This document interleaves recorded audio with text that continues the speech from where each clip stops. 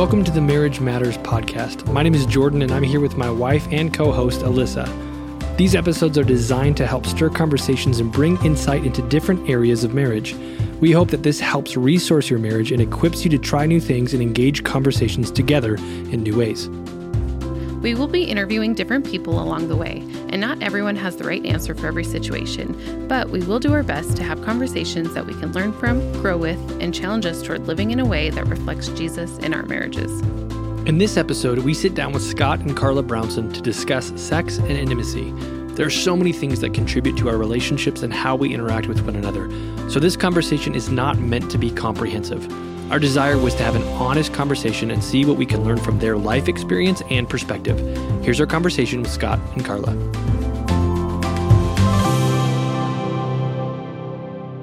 Well, hello, everybody. Welcome to the next episode of our Marriage Matters podcast. Today, I have with me, number one, my wife, Alyssa, and then also joining with us are Scott and Carla Brownson. So would you guys tell us a little bit about who you are and what you get to do? Sure. You go first, Carla. Oh, okay. We're Scott and Carla Brownson. We've been married for almost 25 years. Scott is director of Clydehurst Christian Ranch, so we have a really cool job where we get to spend our summers up on the boulder, just working with kids and families and serving Jesus. It's pretty cool. And we're just getting ready to open up a coffee shop as well. What else, Scott? Well, nothing. I thought you were mainly going to talk about yourself, but that was great. We've been married almost, 24 and a half years. That's amazing. We've known each Congratulations, other since, by the way. Thank you. Yes. We met first Sunday of college, so we were 18. So it's weird when you get to the point where you've known each other longer than you didn't know each other. So that's really cool. Yeah, that's fascinating. And we were friends for a couple years before we started dating. So that was really cool too, because I'm like not much of a ladies' man, so I'm pretty shy around girls, and it was just really, really nice to just be really good friends. And then I just remember this is just I just sitting there going who do I want to stand in line at Disneyland with? That kind of thing. Yeah. And it was weird because my parents were visiting, and we went to school down in Arizona, and my parents would give us a Christmas ornament every year growing up. And we were walking by these Christmas ornaments, and I didn't say it out loud, but in my head, because Carla was with us, I almost said, do you have any Christmas ornaments too? Like thinking of our life together, and it just I was like, what? Where did that thought come from? We weren't even dating or anything like that. So, wow. So that's been good. And we have 3 kids. I did music full time for a while, and that kind of, I think I was a little more scared to have, first of all, I didn't want to have kids as early as Carla did. So that was cool, but I think I was a little scared at first. But we had Jocelyn, how many years in? 3 years? Yeah, 3. Yeah, and I think my parents waited 7, but I don't think it was their choice. I think that was mainly just struggling to have kids. So so she's almost 21, and then Brooklyn is 17, and then we had a little bonus, Cooper, who's 12. So that's keeping us young. Yep. Bonus. He's our bonus baby. So that was really exciting, but we never really talked about. I think you get stuck. I just have a sister, and Carla's a family of 4 kids. So we never before we got married, we never talked about how many kids we were going to have or anything like that. So, and here you are. Yeah. Awesome. Well, today we're talking about a topic that won't ever get awkward for any of us, but we're talking about sex and intimacy. And one of the reasons we even created this series of episodes was trying to resource and give couples a way to kind of launch some conversations around some of the sticking points of marriage: finances, sex and intimacy, and then parenting if you choose to have kids. Those 3 things, and all those kind of overarching is a word that we know called communication.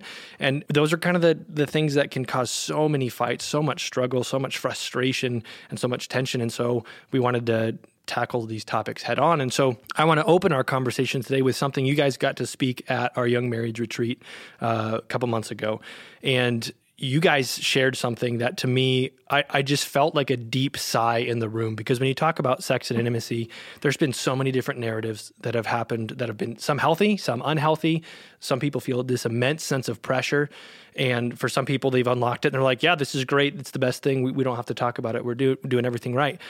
But you guys said something that to me took the pressure off, and I felt a deep sigh in the room. And you said something like, just getting it done, and that's okay. And so I'm going to start with the most pragmatic element of it, where it's just let's leave the romance at the door. But anyways, the reason why I want to start there is because I think we put so much pressure on ourselves, and it can be like anytime. I even remember, I know this is really long, but I remember when Alyssa and I were first married, I was so afraid to even talk about it, because I was so afraid of the conversation going wrong, my expectations being wrong. Like, there was so much pressure for me.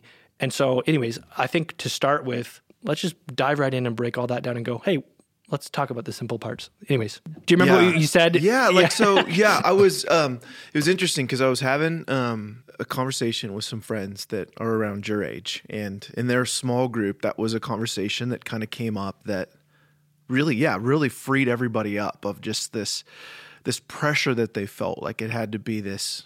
I mean, I don't know where we get all of our ideas from. I mean, mainly movies and stuff in our generation for sure, but just this idea of how to do it and the pressure. And it's just like, oh, it's been such a long day and I have to go through this whole process. And they were just like, man, if one of the people, in the marriage want to have sex, just get it over with, kind of a thing.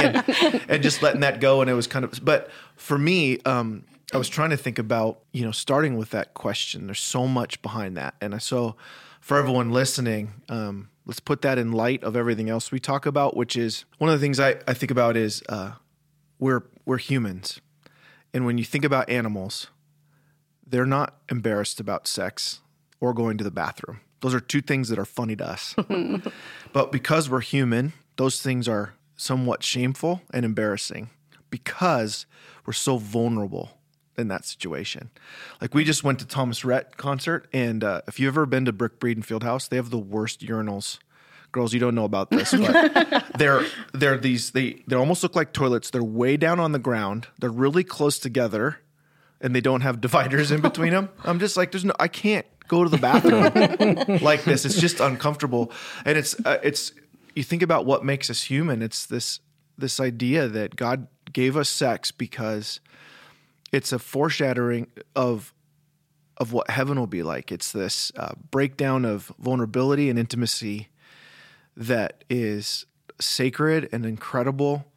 And so when you can get to that point as soon as possible where you can just speak, vulnerably because you're vulnerable, I think that's really important. So the reason that I'm kind of stumbling around on it is that, yes, definitely get it done, but how do you do that? And I think one of the ways is that you can't ever, when you're in a vulnerable, sex is so vulnerable, and it's supposed to be. It's supposed to be this idea of nakedness before each other and just being able, and so you cannot embarrass each other.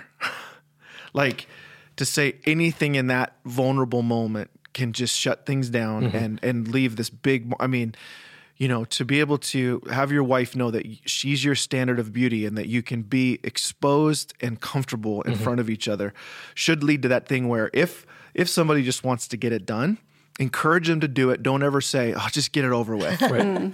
You have to I'm not saying lie. I'm saying I like it that you can do this, and I like it and I enjoy it as well. Those kind of things are really important to say with that, just getting it done. So that idea is that if you come home from a long day and I just really like to have sex, you don't have to say, it doesn't have to be like, take out the CPAP machine and do, just enjoy each other in that way, in that moment. And I think that is really important. So I would just encourage both people. And of course we still struggle with it. I don't get on a podcast. We're not the experts on it, but just make sure that if somebody is wanting to just get it done, that you don't embarrass them. Right. Well, I think too, what you're saying too, is it doesn't, like Jordan, you're even saying like the pressure, like it doesn't have to always be this big romantic build Candles up and music. Yeah. Right. Like sometimes you just want that intimacy and you want to just get it done. Like you said, and that's okay. And I think also, like you're saying, is is feeling like you can freely communicate Right. to your spouse, like opening that door Yep. to be like, we can talk about this stuff. It doesn't have to be this like weird, what are they thinking thing? Like, let's just talk about it. Yep. Yeah. And Go ahead. No, please. I was going to say, and Carla, you were saying, because you were saying about the trait you said, sometimes I need to be like, remind me that I do like it. Yes. Like after a long day. Yes, absolutely. And I think for women, we go through these different stages. Up at the retreat, I thought a lot about you women who have young children. And there's this, when you're in that stage where like you're exhausted and you've had a long day and then it's time for that romance. It's like, you want to do that, but you need to be reminded. And honestly, like now I'm in my mid 40s and it's a new thing now. Late 40s. Shush. I'm 46. Now stop. Well, you're over 45, so I said now it's mid. late Early 40s. Early 40s. But that's now I'm entering a new stage if I'm being vulnerable where I have to say that like sometimes I just need that little push because it is awesome and that intimacy is so great and fun, but I just need you to nudge me along a little bit. And I think for us as Christians, like for anybody who's, for all of us that understand the sacredness of the act, we still are wired different. Guys and girls are wired different. And it's like, guys, it's just such a different beast. And I would never know what it's like to be a girl. And it doesn't always make sense. And yeah, it's kind of like, definitely not hard for guys to get in the mood, if you want to call it. It's a totally different thing, and I think that's what's hard about the communication is the emotional investment. It's very different for guys and girls, and so just learning each other, being able to communicate, and again, just be aware of the vulnerability and make sure that you're never embarrassing each other. Yeah. And I love that we started there because I think having a context that it's not always going to be romantic and this passionate moment is great. And I also want to say before we go any further too, that there's been some harmful things that have been said about, hey, one person needs to serve the other's sexual desires all the time. And so you can get into unhealthy patterns, even in a marriage where somebody's, holding things above somebody and you need to serve me and your body's not your own. So just do it. Like, and so I don't want to say that's not what we're talking about here. We're talking about taking off the pressure of it. There will be times where it's going to be magnificent and, it's going to be better than Hollywood and the passion's there and the romance is there and the candles are lit. But that's not going to be every single time. Yep. Right. And that's why I wanted to start there because when we can set it up to know it's going to be probably along a spectrum more than anything, I think is a and there's so many things to launch from now, even to talk to, okay, how do you build good communication? How do you build intimacy? How do you build the romance in? And even Scott, you even just said something that I love, which is, that as men and women and different men and women too, right? We're going to need to talk through when are the times when we're just going to go, hey, this one's just going to be, it's going to be what it is, but it can't always be like that. But we've got to communicate that. So when are the times where it's, hey, I've heard another couple say, hey, there was a season where it was always on the calendar. And that was part of how we kept things spicy. And I was like, man, that is the most to me, it sounds so sterile. But for them, that worked. And I love that approach that, hey, they had to communicate, though, that they're both going to say, hey, we're going to put it on the calendar and plan it. And that was helpful. And so I just think different practical tools like that are to me, unlock so many different things. So let's shift gears just a little bit and go towards romance. So 25 years of marriage, you've got teenagers and a whole different approach as far as like you're at a different stage of life than we are. We've got a 7-year-old and a 3-year-old. Over 25 years of marriage, how have you guys kept the romance there? What have been some different strategies if your kids have aged to introduce romance? Because like you said, Scott, it's not always going to be just this instant thing. So what does that look like for you guys? How have you guys learned to be romantic throughout the days and weeks? I think that the stage you guys are in is the most difficult. I would agree. I think that as believers, if we're really serving each other and loving each other, and you're not like living vicariously through your kids' sports or whatever else, like there's definitely people our age that stay together for their kids, and that's the center of their lives.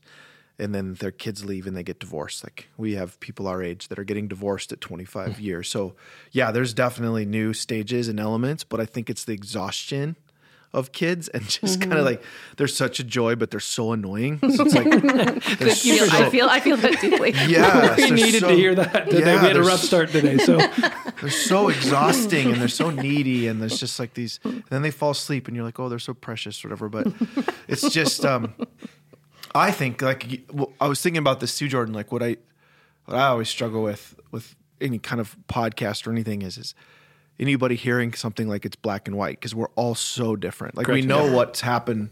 We know what biblically, the sacredness of our marriage and that covenant that we have, but we're all so different. So those people that have to schedule it, that anticipation might be really fun for them. Like they're like, man, this is on the calendar. I'm really looking forward to that. I needed that. And if I didn't know that it was coming, I would never think it's going to happen. And then other people are so spontaneous. It's like, well, you're just taking the life out of that. Right. Yeah. So for us, it was hard because when we were in your stage, we didn't live around family. So that is one of the things that for some people, they just can't afford babysitters or they can't, and I think that small groups, like getting involved in a small group here at church where you can take a rotation of babysitters, that's really important, and schedule date nights, because I think that when you're going through having a colicky baby or something and you're like, I shouldn't be so frustrated. Like I never thought I'd want to hurt my kid, or those different feelings of guilt, like to be able to hand that off on a great friends who aren't judgmental about your parenting, like all that stuff can just wear on you, because it's like everybody's kid, especially when you're young, they just think you're a bad parent because your kid is struggling in this area, and they have no idea. They would probably do way worse than we would, and so having that scheduled date night for us is really important, and I feel like we really couldn't do that, did we? Like like when we lived in Nashville and stuff, we weren't able to do that. And we finally, when I did music, our manager's daughter would babysit for us, and they knew how broke we were, and that was a real blessing. And so we got to go out a few times. But after we went through that kind of tough stage, we didn't do that necessarily right. So we started shifting into typically Tuesdays are our date night. And I had to shift into really trying to not we talked a little bit this at the marriage weekend, was just the fact that I would always say, well, you should understand me, and I've had a hard day, so I've come home and I just want to be crabby, and I've tried to be nice to people all day, and you should just know my heart and whatever else. And so when I was able to learn to shift to come home and continue to try to make her laugh and still be kind and still not just get her, you just understand that I want to be quiet, I think that's really helpful. And so for us, having a Tuesday on the calendar is really good. And then I still like to surprise her with different things. Like that's really fun for me. And I think about, bringing flowers from time to time, or scheduling a weekend away. Like if you could have one date night, maybe one night away a month, if that was possible. It's not possible for everyone. And then, at least a trip every once in a while. So we try to schedule something like that out. For me, it's funny you're saying that, Jordan, because I'm sitting there going, what? I don't even know what I'm really like, but I'm spontaneous. Like I'm not a really scheduled person, but if I look at a calendar, I like to have a scheduled, especially in ministry, I'm sitting there going, okay, this is Sabbath. This is times where I have to go away, and I'm going to have it booked out, and nothing can really change that. And I think that's really, basically when you're looking at the holistic health of your relationship and what glorifies God, it's like you have to schedule it in that busy time. So I think my response, for women along the lines of what he's talking about, is, so for me, and often women, we do need to feel that, to feel like you're being pursued or loved. And I feel like Scott's done a really good job, especially probably the last 15 years of our marriage, honestly, with this whole date night thing. Because there's times when I'm like, oh, it's Tuesday night, but we're just busy. We don't need to do it. And he's been actually very good about, no, this is our night to spend together. This is our date night. And I think and honestly, you guys, it doesn't even have to be going anywhere. Sometimes our date night is seriously snacks. We go up to our bedroom, lock the door, put a movie on, eat snacks in our bed and watch a movie, and just making sure to make one another a priority. But one of the things I think too, that he's done well is just as we get older, like he still tells me that he thinks I'm beautiful, or I feel, I guess he does a good job of making me feel like he is attracted to me, and that he wants to spend time with me. And I think that that's a thing that's super important for women that maybe not all men even realize. Like, well, whatever, we've been married for 20 years. Like, why does she need me to be like, you look really pretty today, or I think you're hot, or however you want, you communicate with each other. But I think even just words of affirmation that way can really like help with just the romance side. One of the things that I'll do, I don't know if you noticed this, but if she ever asks me my celebrity crush or what kind of girl do you like, I'll never answer. I'll always say it's you, like you're the thing. So like she'll talk about with our daughters like who's hot and stuff, and it doesn't really bother me. That's because too bad, but they love they're to just talk being, about that. Yeah, but teenage girls. That's the conversation I want her to in the know house. that she's my standard of beauty, because it definitely can be something that you never really know how that's going to stick. And I think it's really important too. Like, this is funny, but the romance has to be a part of making sure you support your spouse and being able to do stuff with their friends, because they just want you to know that they trust you and that you love them, and whatever gives them life, you're going to get more out of that for sure. And then make sure that you dress up sometimes and go out and do something, because we definitely will have microwave popcorn. Like, I'm thinking, like, we're in a stage of life, you guys, where we have these older daughters. Yeah. So when we do our date night home, the main thing is we're not putting Cooper to bed. Yeah. Like, okay, so like we're in our room early and the door's locked and we're on our date night. And I think our kids love seeing that, but of course we're there. But we try to go out if we can, but it is hard to get babysitters and stuff. So if you can find some friends and do that sharing of babysitting, that's the way to go. Just get some Little Caesars and have all the kids at someone's house. Because you can have, like, if you wanted to, you could have one couple watch 3 or 4 couples' kids on that night. It doesn't have to be just one couple in your small group going out. You just have one night a month where you're babysitting.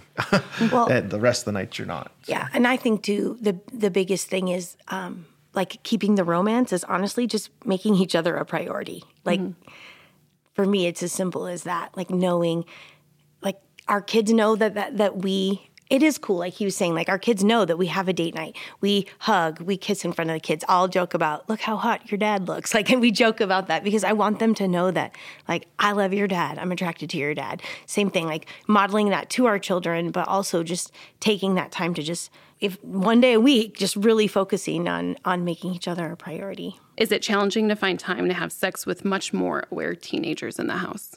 So now that you have, question. Your kids are aware, like our kids don't really know, what's going on. Is that difficult? Do they know what you're doing? Or are you feeling like, ooh, I don't know. Yeah, that's a really great question. I think they know, I think that they know that we do that. Yeah. Oh yeah. But so that's the funny thing. And we don't have as many funny stories as some of our friends, but like, we had some friends that, their teenage daughter was real mad because she could hear some stuff, and the mom was just like, "That's your mom, your husband. Your dad and I are in love, and that's just the way it goes." That kind of a thing. But just about that story, what's even funnier with our kids is that teenage girl was so mad because she heard her parents, and she went marching out of their house, and then she came to our daughter Brooklyn, and she's like, "Oh my gosh, I heard my parents having sex," and Brooklyn was like, so that's what they do. And not that thank God she actually hasn't heard us, but she was like, yeah, parents do that. And then this girl was like, oh, so that's okay. She's like, yeah, like no big deal. So I thought that was funny. Yeah. I think that getting to that point of having the sex talk with your kids, when they're ready, like I did that with Cooper when we have to take the big dumpster from Clydehurst to town. And he rode with me. And I started asking, I go, I said something like, do you want to talk about what sex is? And he's like, nope, or whatever else. And then and I'll go, okay, now we're gonna. And we started talking about it. And well, too bad. Yeah. And buckle up. Yeah. And I tried to explain everything that I thought he would hear from his friends and what it was and all of that stuff. And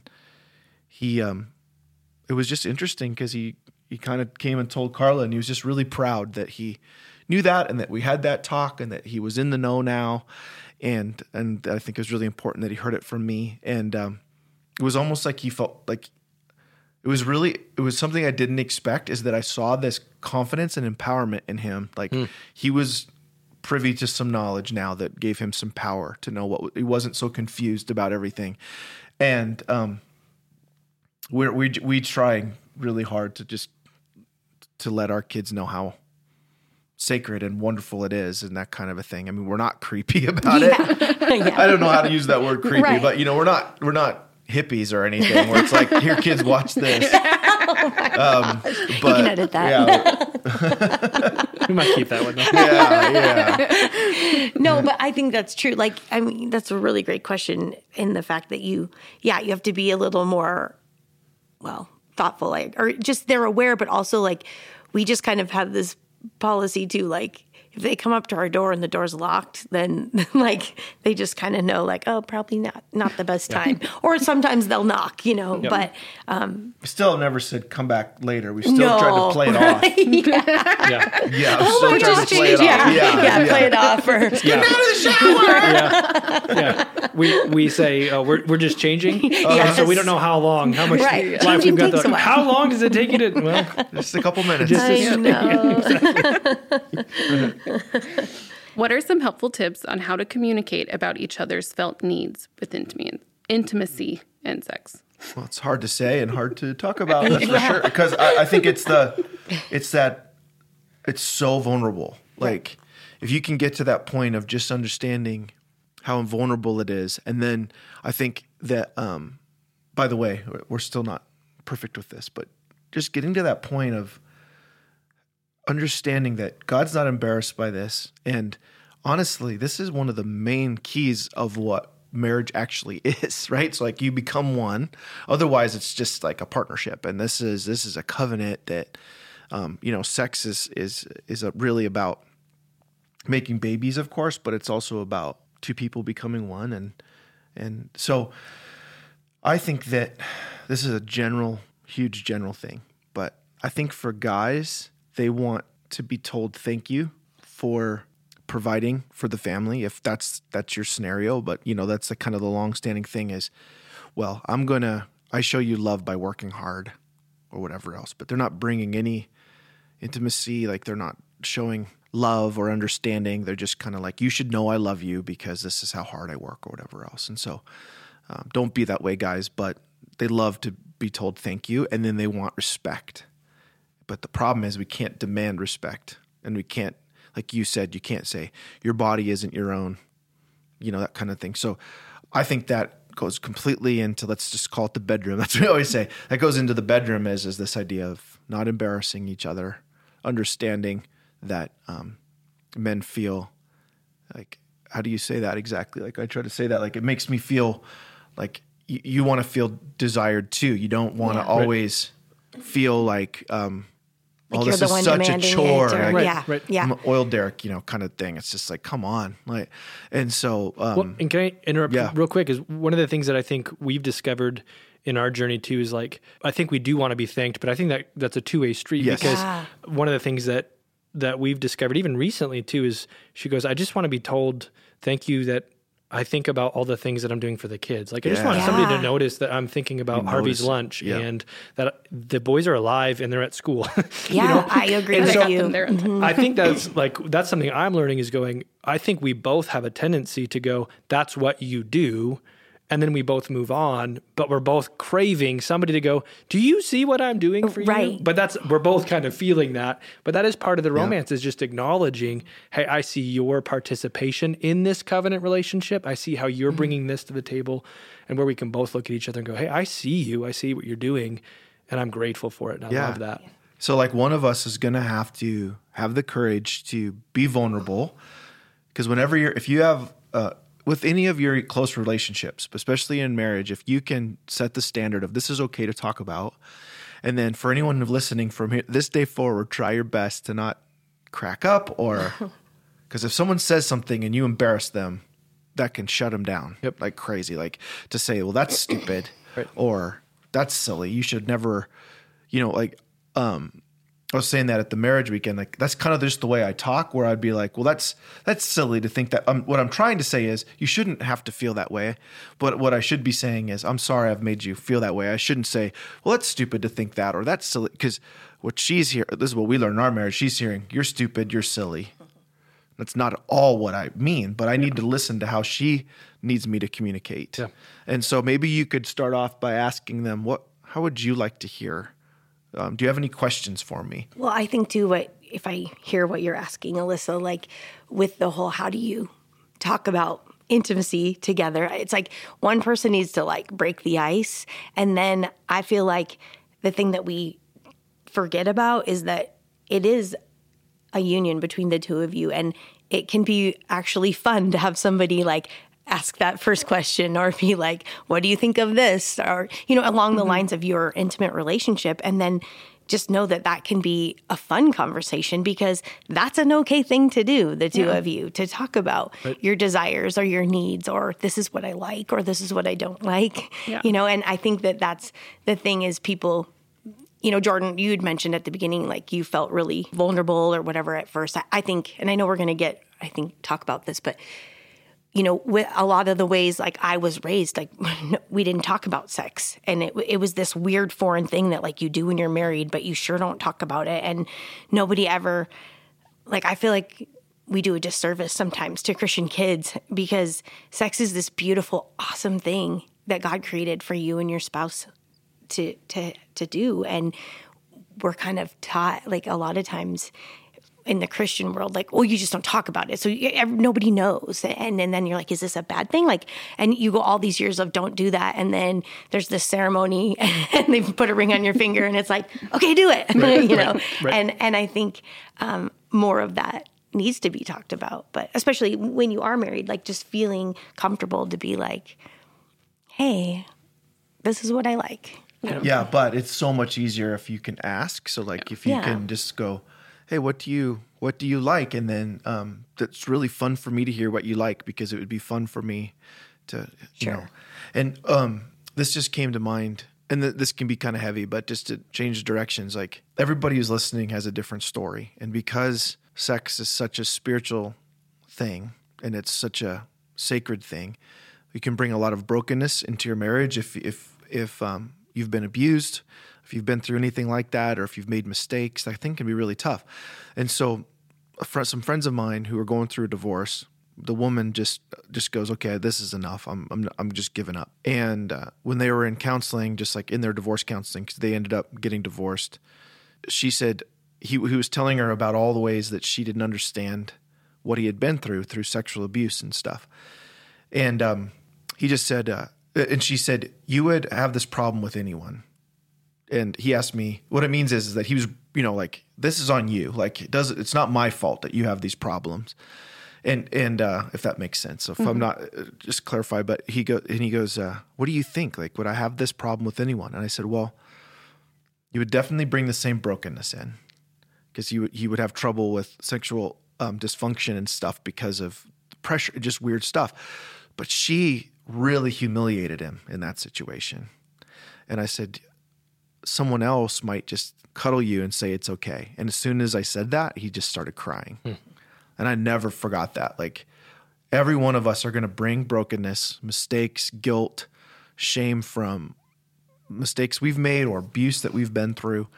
And if as a spouse in that vulnerability, you can love your spouse well, there can be intimacy beyond what we ever really imagined. And so that dysfunction that comes in, like we can talk about stuff in a black and white way, but if you're selfish, if you're being abusive, if you're, embarrassing each other or using each other, all of this is for nothing. Like you have to get down to the heart of letting the Holy Spirit change your life and just understand how to love each other. So in those situations of like to be able to get to the point, and maybe it'd be really good to have a mediator there and everyone should be in counseling anyways, but just to be able to say, this situation is very hard for me because of this. And for the spouse to be understanding, to say, okay, so you've gone through this. And so when I do this, you feel this way. Like, so whatever we bring into the marriage, that can't be changed. But it's interesting, like when you think about our past can be changed because God redeems all of that. He turns it into a superpower where all of a sudden, because he's already defeated sin, he can make beautiful things out of ashes. So it's like he's not going to we're going to go through our whole life with those scars until he makes us perfect. But the devil would love to wreck your sex life because that is a sacred thing that God gave us that is supposed to point us towards heaven and that vulnerability that we'll all have in heaven. So I just think that's really important. I just wanted to say that, like I was even praying about that before, just like, yeah, that's true. Like you're going to have that problem with anyone, but as your spouse has that problem, how you handle it, that's a totally different thing. Yeah. Yeah. And I think, as you talked about it, I really liked that idea of, and I think that's true in all of our marriages is we need to show up for people in the sense that we're not trying to make them become what we Right. want them to be. We're not projecting them into the future, but saying, and this is one of the things, and maybe Alyssa, you can share a little bit about this, but where we show up to the marriage, and when we were dating, you'd shared something like this, where it's like, even if you don't change, I'm still here for you. I'm still here to see you, to love you and serve you. Whereas sometimes I think we can get caught in the trap of, I wish you would do X, Y, and Z. I wish you'd meet this desire of mine in this way. But when we choose to serve somebody in marriage, we might be in a long haul of you are who you are. And there's some things that we hope change and they progress. But there's also seasons where that growth is really, really slow. And so part of seeing somebody's going, hey, even I see your hurt, I see your pain, I see your dysfunction. And I'm not going to wish that was gone. I'm going to walk with you. I'm going to bear that burden. Love that. Yeah. I'm going to bear that burden with you. And so it hurts me too right now, but we're going to share it instead of you having to walk through it by yourself. And but I remember you sharing a little bit about how you approach that, because you actually helped enlighten me to that perspective of being with somebody. Yeah. Well, I think on a lighter note, I think I saw a meme somewhere that was like, if in 10 years it hasn't changed, and this is like lightly, it was like doing dishes, but like in 10 years, if it hasn't changed, just let it go type of thing. Yeah. And so, I mean, very different compared to just loving someone. But I think even like having that mindset of like, yeah, just serving one another and not being just nitpicky or like, this is who you are. We want to change together. And I think just like, I don't know. I just see Jesus in that of, hey, I'm going to love you where you are. Yeah, I hope things change. I hope things progress and get better, and I hope we can grow together. But I chose you for who you are now. Well, and that was even one of the things you said when we were dating was your question you said was, could I serve him for the rest of my life? And that posture to me was like, well, I was way more selfish in our dating relationship, but to have that as an overarching theme in everything that we do, in the way we handle the dishes and the way we raise our children, is more from a posture of service. I like that perspective, because then when we have needs and dysfunctions that show up, it's not well, fix that so that you can meet my need. It's, I can show up for you, and it's going to change from year to year. Who's showing up more? There's going to be imbalances where you're carrying a little bit more of the burden sometimes. We've both had that. And I want to say, too, I don't think service is being, like, trampled on. Nope. Or, like, No. It's not being a doormat by any means. But I think it's, again, I'm looking at Jordan, and I'm thinking, okay, what are the big deals here? Like, is this a big deal? If he's not doing the dishes in the grand scheme of things, like, I want to make sure I know your heart and I'm serving that part of you. And anyway. Yeah, I think that's really good, Alyssa, because I found that in our marriage too. I think especially for women, like our role a lot of times with being up with the kids in the morning, doing the things, getting them ready for school. And just there's certain things in marriage that, maybe you're like, man, I wish that they would do that. I wish, whatever. I wish he'd take out the garbage and I never had to, or whatever. And then they don't and you do. And then you go, is this a hill to die on? No, not a big deal. Like picking your battles, definitely. And does this really matter?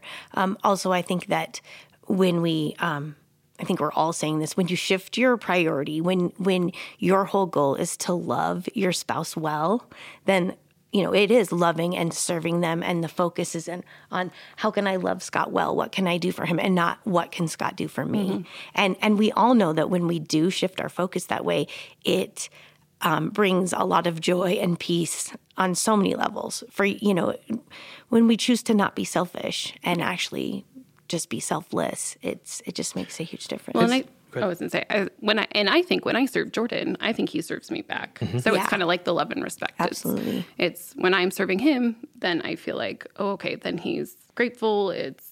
Then he does things also to serve me. There's two things that I would piggyback off that. Number one, we read a book and we read early on in our marriage, The Meaning of Marriage by Tim Keller. And one of the things that stuck out to us that we've had to remind ourselves of throughout the years, but man, this was huge, is the purpose of marriage isn't happiness, it's holiness. And so that perspective for us has helped us a ton, because there are times, she'll even say, like, maybe there is, let's say there's a small nitpicky thing that, she does that bothers me. She's like, why wouldn't you bring that up? And I'm like, well, because it doesn't matter. Because if I can just show up and serve you in that moment, then I'm going to choose holiness over happiness in that thing. And that's a really big deal. And I forgot the other one. It'll come to you. It may. After this. She still loves you. You'll edit it in. I think, my two piggyback things would be one, that just the incredible bitterness that can happen when you have unspoken expectations. Yep.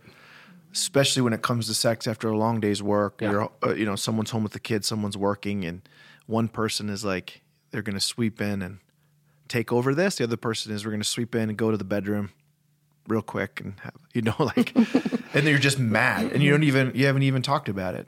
And then that awesome thing that you were saying, Alyssa, when you guys were dating, like, I remember that, just falling in love with Carla. I was like, I know I can love her even if she gets in an accident. When you're realizing that in this short time we have on earth, this sacred, thing that we have here, this covenant that we have is all about loving each other and serving. And that's what the scripture lays it out. So like, when our spouse is a selfish thing, for us, it just gets so yucky, and it's just not a way to live. Like, it seems like this is going to feel good to be selfish and think what I get what I want, but it's not. You never want to be loved for someone you're not, and you want someone to accept all of you. And just, you want to talk about having the romance be alive. It's those kind of moments of going, okay, in this moment, there's some sexual dysfunction here, and instead of being angry, you do hold them, and that's powerful and awesome, and that pays off in huge,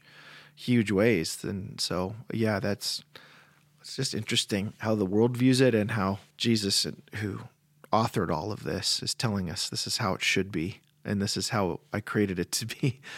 I remember the second piggyback, and it kind of ties into what you're saying, and it's that sometimes we have to act our way into our feelings.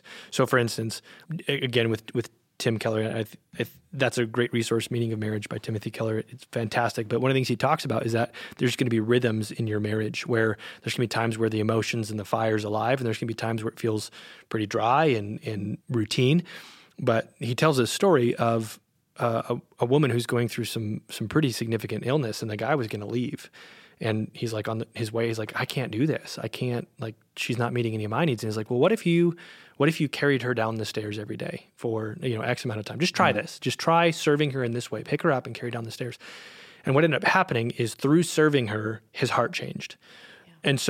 And I think that's so true of us as disciples of Jesus. And so what you were talking about, Scott, is just like having this posture of being a disciple towards somebody else, is that sometimes we want our emotions to drive our actions, but sometimes our actions are actually what dictates our emotions. Our emotions end up following behind. They trail. It's like fitness or anything like that. Like, at first you're like, I'm going to will myself to work out, but pretty soon that's what you crave. You crave the workout. You crave the run. You crave the healthy thing. And I think that's true of, like, even what you were saying, Alyssa, is this idea that, if I begin serving you, you start wanting to serve me back. And then that sparks romance, and I want to meet other needs, and I want to, that starts to get things, this sounds so sexual in the context, but it starts to get things going. And that's what we're here to talk about. But it does, because that starts to change your heartbeat towards the person, to where you are affectionate and your affections follow your actions, even though sometimes it begins with, I'm going to grit my teeth and I'm going to serve when I don't want to. Our heart will catch up. And sometimes, I was going to say, on a funny note, sometimes that service stuff can be like, it'll be like, you drive Cooper to practice for me tonight. reward for you. Because I'm like, yes, he let me stay home. I'll always go, I'm going to give him how bad do you want me to drive people to practice? Come up. I know we're not going to meet everyone where they're at with this podcast today, but I was also thinking about that person that has gone through abuse or is really struggling with guilt. We've been talking a lot about serving each other, but also remember in John 5 that encounter with Jesus where do you want to get healed to this guy? And I really want us all to take steps to heal up. I think you have to pursue, you can't just always tell your spouse, that I can't have sex because my uncle abused me. I am not making light of that in a sec, but you can't live your whole life with letting that horrible sin defeat you and take away the joy you can find. So if you're stuck in that thing where you're just like, that we can't do that because of this, so what we've been talking a lot about, okay, if that's what someone's been through, just love them through it, right? But I would just encourage everyone who has gone through that. There's so much healing that can happen, and really try to heal up for your spouse. Serve them in that way where you can bring that scar and brokenness and work through it with the counselor and just let people know and shine light on it and just see. Hopefully God can really free you from that. And it doesn't mean it's not going to come up in moments. That's what I'm saying. We're putting a big blanket on this, but it's going to come up from time to time. And if you can talk through those things, then your spouse can go, "Oh, are you doing okay?" "Not today. I'm not doing okay," and try to be kind in that. Right. But you can't be that every day. You have to really fight. Do you want to be healed? Yep. Because I think God can really do something special. So if you feel like you're stuck and your life is over, I know that God can heal you. But it definitely takes this weird effort, of saying, "Yeah, I'm willing to be healed." Because sometimes we just sit there and go, "Well, this is my excuse to get out of this." Yep. Don't be that way. I want to challenge you to not be that way. Step into it and partner, because God's inviting, God would invite us, and sometimes that means therapy, that means counseling, that means partnership, that means a close small group. There's a lot of different ways that can look, but it does mean you've got to take steps into it, and it's going to hurt. It's going to be painful. It's going to require growth, but it's going to, anything, we say this to our boys sometimes, is anything that's worthwhile typically is hard. And anything good is typically difficult. The things that are really quick and easy. Yeah, and get mad about what the devil and sin has done. Yeah. Don't let it win. Right. It's trying to keep winning. Yep.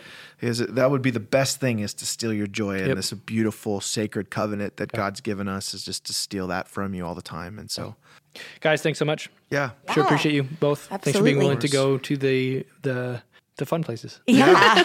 That's right. Well, I just couldn't believe how much more uncomfortable I was knowing this would be recorded than just talking with people. Yep, totally.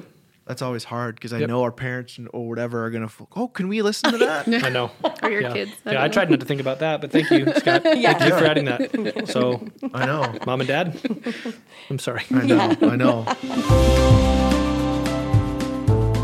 We hope that this encouraged and challenged you and gave you some places to start a conversation. In the show notes, you can find links to discussion questions and resources to take next steps. If you enjoyed this or found it helpful, would you share it with someone you think would benefit? We'd also love to hear from you or partner with you. You can reach out to podcast@faithchapel.cc.